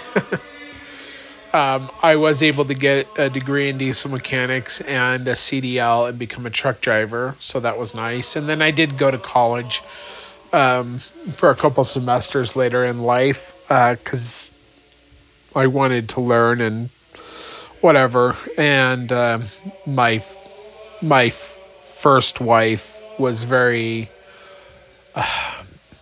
I was not good enough for her family, so she was President Hinckley's great niece, and everybody in their family is all college educated, and I'm just like some dirty, rotten truck driver who's a convert, who's had a crazy history, so I tried to go to college to become a counselor or something, even though all I ever wanted to be was a truck driver. I definitely did not want to be a prophet or anything like it, or any kind of leader or whatever. All I've ever wanted to do is just be a truck driver. That's it. Whatever. But with that being said, God has given me revelations. Written revelations. God has given me visions. He's shown me a lot of things. In the written revelations, when I read them, when I first write them, I'm like, oh, this is very interesting. But as I read them and ponder them more, I realize that there's more being said than I first understood. And I think Joseph Smith was the same way. God gives him a revelation. He writes it down, and then he learns from the revelation. And the more he delves into the revelations that he has given, the more insight he is given as he ponders over them and studies over them. And in that way, I too, as I have written revelation that God has told me to sit down and write,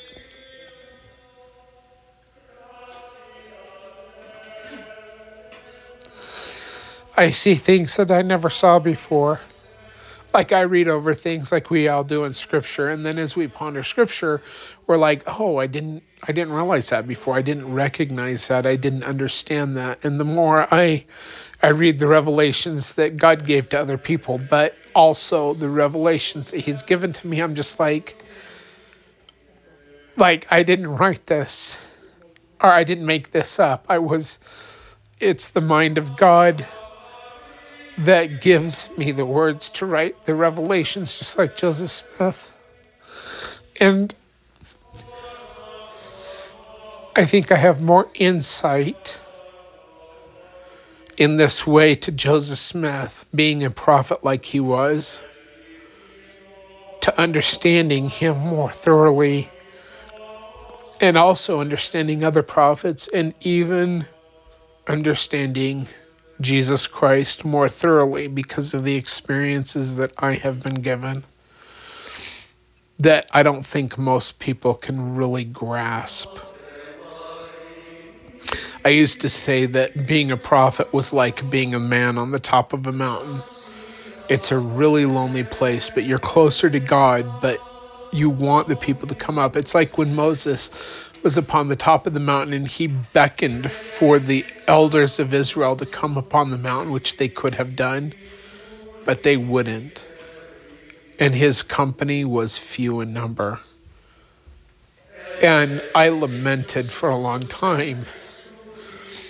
I wanted others to understand some of the things that I just to be on the same level. And I know this sounds like I'm being grandiose or like prideful, but like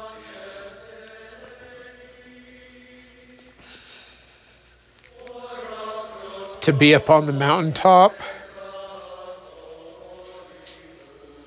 is to be close to God, but it is a lonely place to be. And somebody like myself or like Moses wanted the people to come up and see and understand what he was seeing and understood. But there's few that choose to do that. And even those like Aaron that come up a portion of the way, they never really come up to the height of the mountain.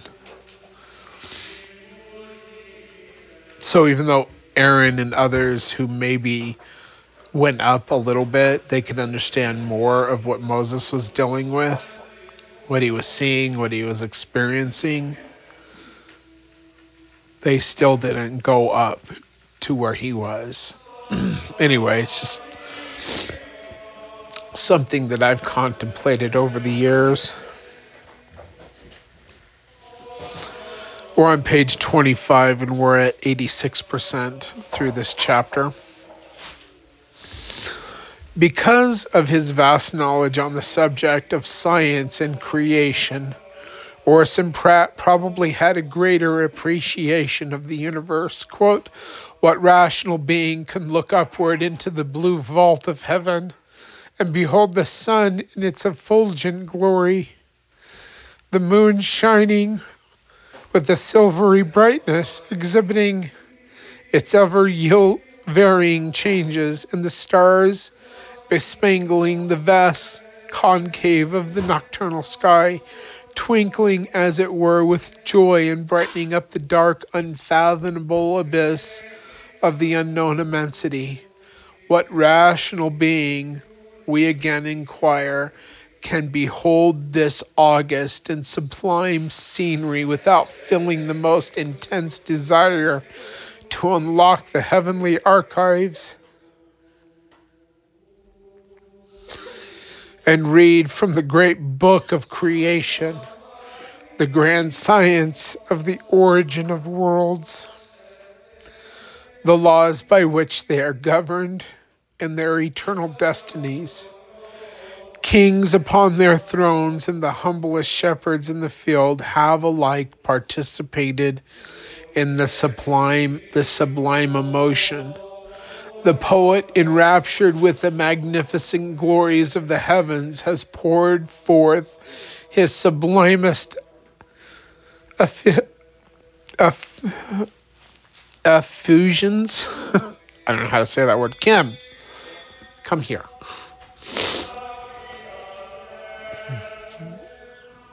Kim, how do you say this? Enraptured with the magnificent glories of heavens, has poured forth the sublimest effusions in the most. Oh, I don't know what effusions means. I guess I'm going to look it up.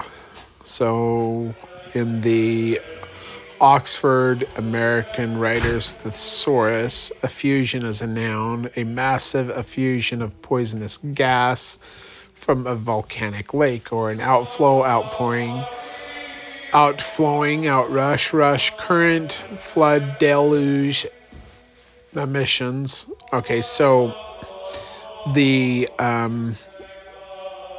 hold on. The New Oxford American Dictionary states that effusion is a noun, an instance of giving off something such as a liquid light or a smell. An example is a massive infusion of poisonous gases. Okay, I've heard of infusion before. Medicine, an escape of fluid into a body cavity. An act of talking or writing in an unrestrained or heartfelt way, or a literary effusion. In its origin is late Middle English from Latin effusion, or effundere, to pour out or to effuse. Okay, so that's interesting. All right, so the poet, enraptured with the magnificent glories of the heavens, has poured forth his sublimest infusion in the most melting, harmonious strains of glowing eloquence. While the man of God, with loftier views and higher aspirations, has soared aloft from the nature's author and overpowered with the finite greatness and resplendent glories which surround him on every side, he bows in humble adoration before the great eternal and exclaims, "What is man, that thou art mindful of him? Or the Son of Man, that thou visited him?" And quote Masterful Discourses of Orson Pratt, compiled by N.B. Lundwald, page 293. Brigham Young was also well acquainted with the complexities of creation. Quote, "There is an eternity of elements and an eternity of space, and there is no space without a kingdom, neither is there any kingdom without a space." We're on page 26 at 93% of the reading for today. We're the best mathematicians to multiply figures from the time he first commenced to learn at 5 or 10 years of age until he is 100 years old, or until he has exhausted the capacity of figures known to man. He can then tell no more about the number of the creations of God in comparison than a mere child who knows nothing whatever of figures. There is no beginning, no end.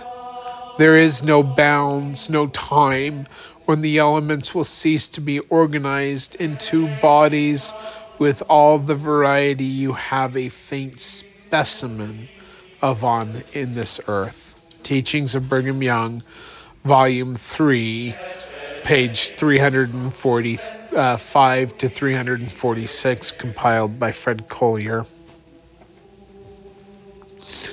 Both ancient and latter-day prophets probably understood also the concept of seeing into the past, present, and future. Dr. Melvin A. Cook makes an interesting observation. Another transcendent concept of modern revelation is the interesting and largely incomprehensible concept that time can flow in reverse. This is implicit in the description in Doctrine and Covenants, section 130, verse 7. That all these things in the past, as well as the present and future, are continually before the Lord.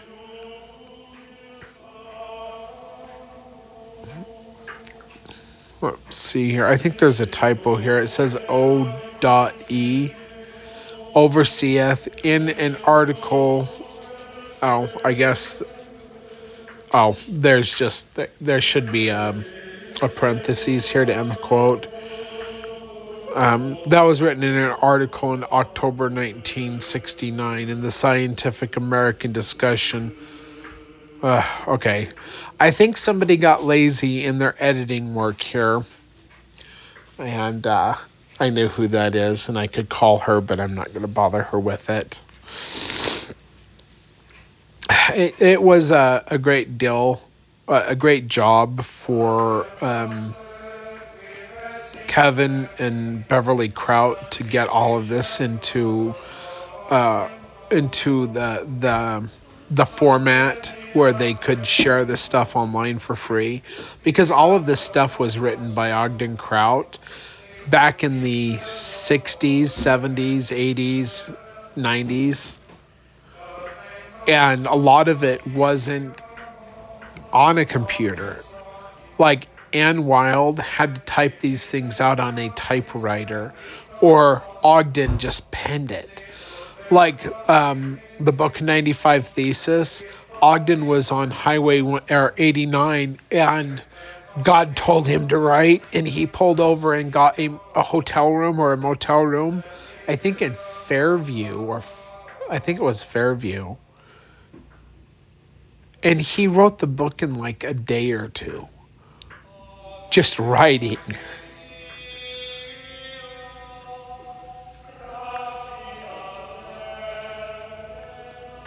And it had to be transcribed and edited and whatever, like, for punctuation and stuff like that. But, like, that's how Ogden was. And Kevin knew that this stuff needed to be made available for free.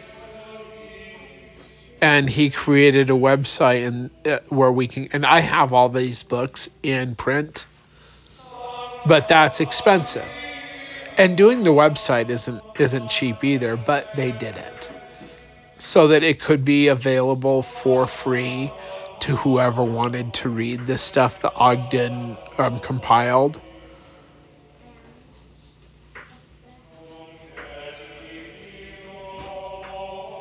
But the massive undertaking of putting 78 publications onto a website, it was difficult. They did it themselves. And so when you have these little errors or these little mistakes, like I'll call Kevin or Beverly up when I find big ones, and I'll say, hey, this is a mess here. Can you go change it? And they actually will go in and change it. But they're very busy in their lives, and I'm not going to bug them about every little lack of a parenthesis to end a quote, or every little lack or screw up of a word or something that we can all just read over and realize, okay, well, that should have been there and it's not. So anyway, let's see. Scientific American discussed the possibility of the reverse flow of time, showing that scientists are beginning to think along these lines. And that's Creation and Eternalism by Cook, page 24. Thus, it is evident that both science and religion have generally agreed that the universe with its galaxies and solar system did not come into existence by chance, that there was and is a great creator for each heaven and earth, but there is still much speculation as to how it was constructed, and some of these differing conclusions will be considered in the following chapter.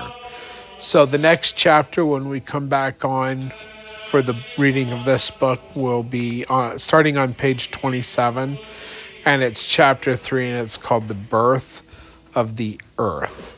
So I really enjoy this book. This is one of my favorite books, and I'm happy to be rereading it with better microphone and better just the way I'm doing it this time. I'm really happy that I'm able to do this. Now, let me see real quick.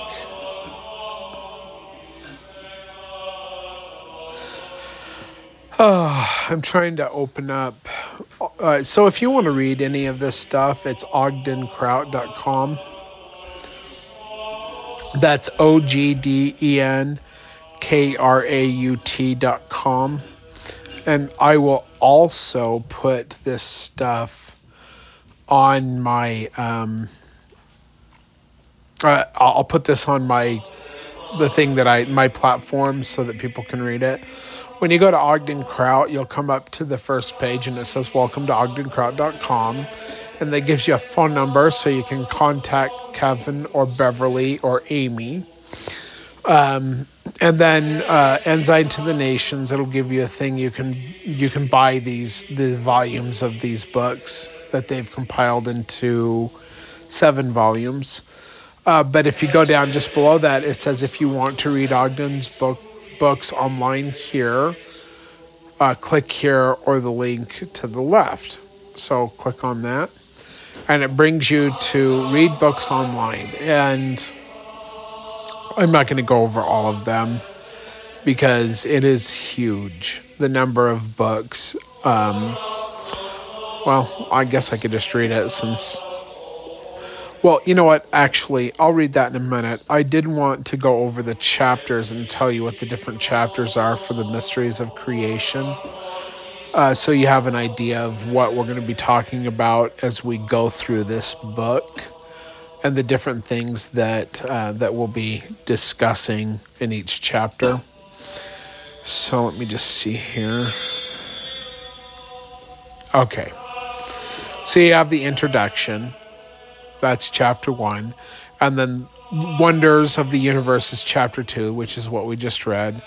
And then chapter 3 is the birth of the earth, something out of nothing, ? And like I love all of these chapters. Chapter 4 is who is the creator, and it talks about God as the creator, or Jesus Christ as the creator, Jehovah as the creator. So we'll go through all of that. And then, let's see here. Okay, chapter 5 talks about the times and seasons, basically going over God's time versus man's time. Chapter 6 is the 2 creations, spiritual and temporal. So like in the book of Bereshit or Genesis,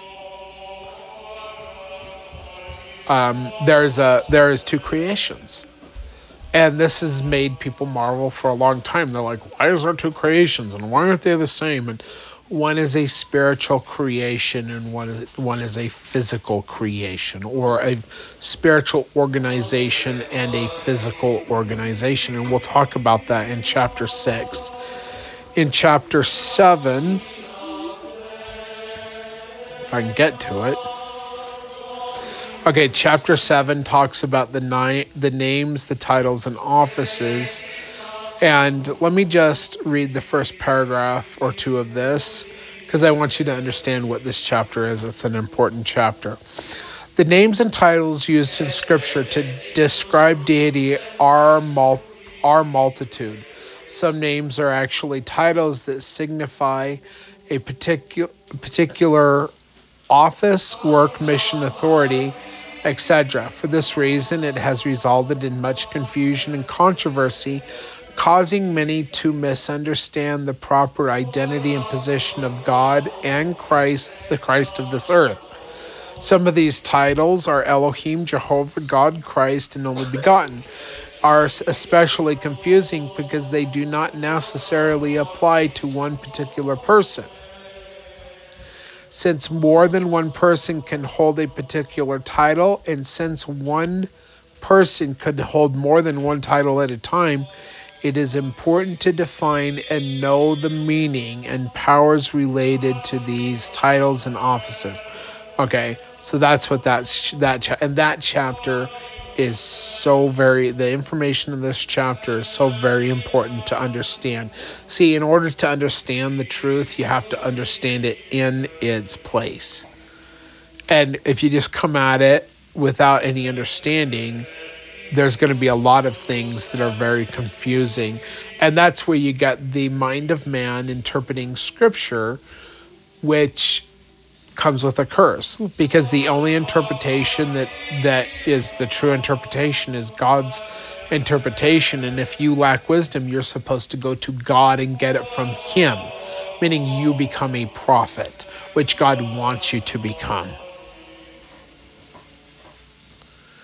But if you trust in the mind of the flesh, including the flesh of your own mind, for your own personal interpretations or the interpretations of the religious man or woman, you are trusting in the flesh of men and women, or the flesh of their minds, or the flesh of your mind, and you begin to believe false doctrines. And there's a principle in 2 Thessalonians chapter 2 that says, if all they who believe the lie, and that could be the lie of false doctrine, they receive strong delusion that they all might be damned because they don't love the truth. When you don't come at it from the proper understanding, you will receive strong delusion because you didn't love God enough to go to Him to get the truth from Him, and He's the only one that has the correct interpretation of Scripture. You can hear the prophet, you can hear the teacher, you can read the books, you can read the Scripture, but unless you go to God without His inspiration and revelation, you will not understand truth, not fully, and you will invariably have false doctrines that you believe, so you believe the lie, and you will receive strong delusion because you didn't love the truth enough to go to God to find out what His truth is, what His interpretation is. Alright, so that's chapter 7. Chapter 8, we're going to talk about Jehovah, which is also a very important chapter, and like I've already alluded to in this chapter and the last chapter and a whole bunch of other places, Jesus Christ and Jehovah are not the same person. And in order to understand truth, you have to understand who they are and why they are who they are. So we'll get into that.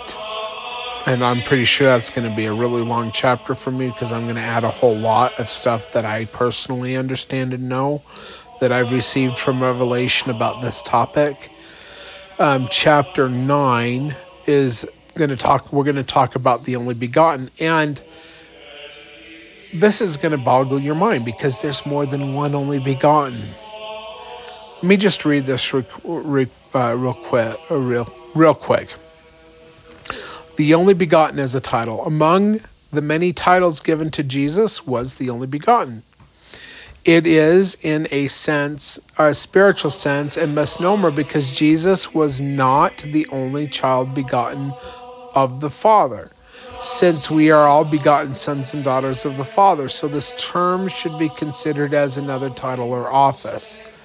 To better understand the title of only begotten, another title must be comprehended in conjunction with it, that of the firstborn. The firstborn child of the Father is the eldest. Therefore, upon him rests most of the authority and jurisdiction and responsibility. Among the Hebrews, the firstborn or eldest son often carried the position of the father or head of the house.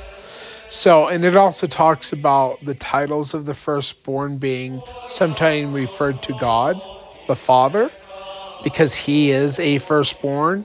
He is an only begotten, and I talked about that in this reading today. And sometimes it's talking about Jesus Christ, who is a firstborn or only begotten. And he even talks about, I think, the Holy Spirit being an only begotten as well. But see, these things aren't understood by the mind of man. But I've been given a lot more understanding on these things, so I'm going to share them with you as I read through this about these things, which I try to do. Because,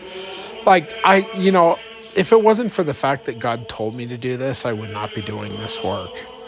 I just keep it to myself because I don't want to stir up anything. Anyway, chapter 10, it talks about begotten sons and daughters. So it's talking about all the begotten of the Father.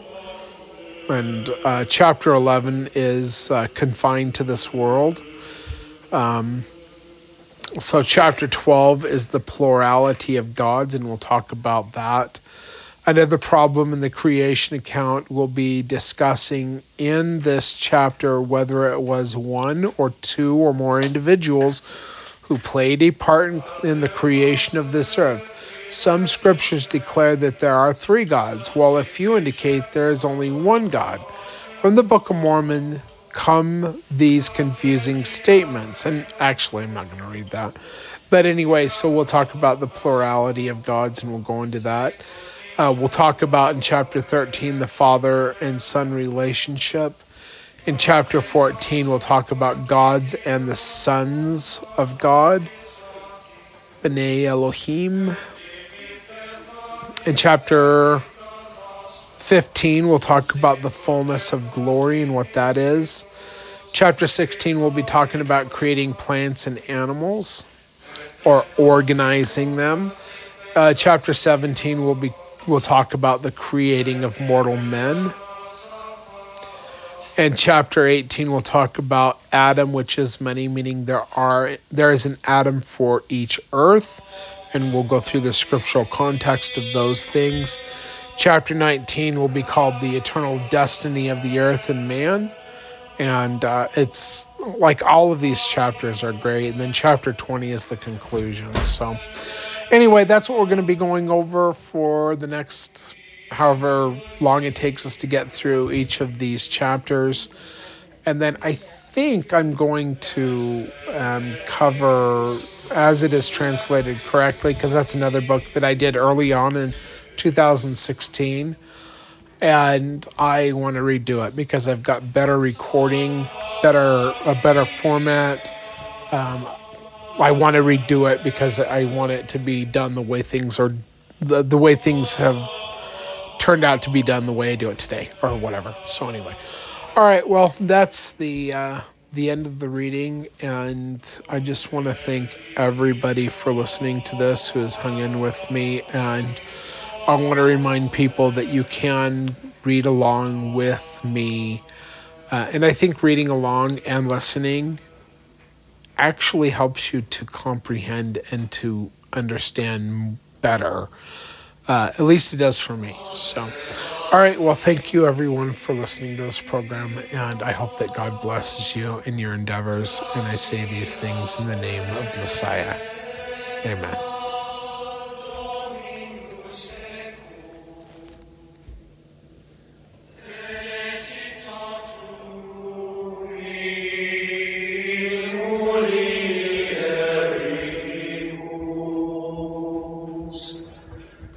Et benedictus fructus ventris tui,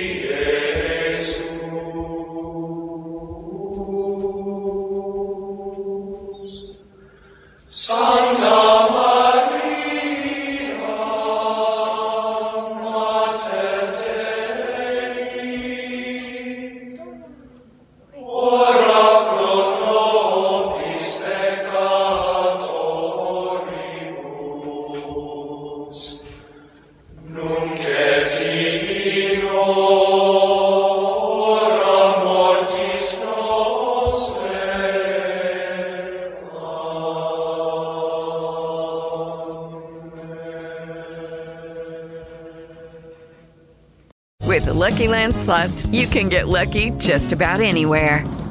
This is your captain speaking. We've got clear runway and the weather's fine, but we're just going to circle up here a while and get lucky. No, nothing like that. It's just these cash prizes add up quick. So I suggest you sit back, keep your tray table upright, and start getting lucky.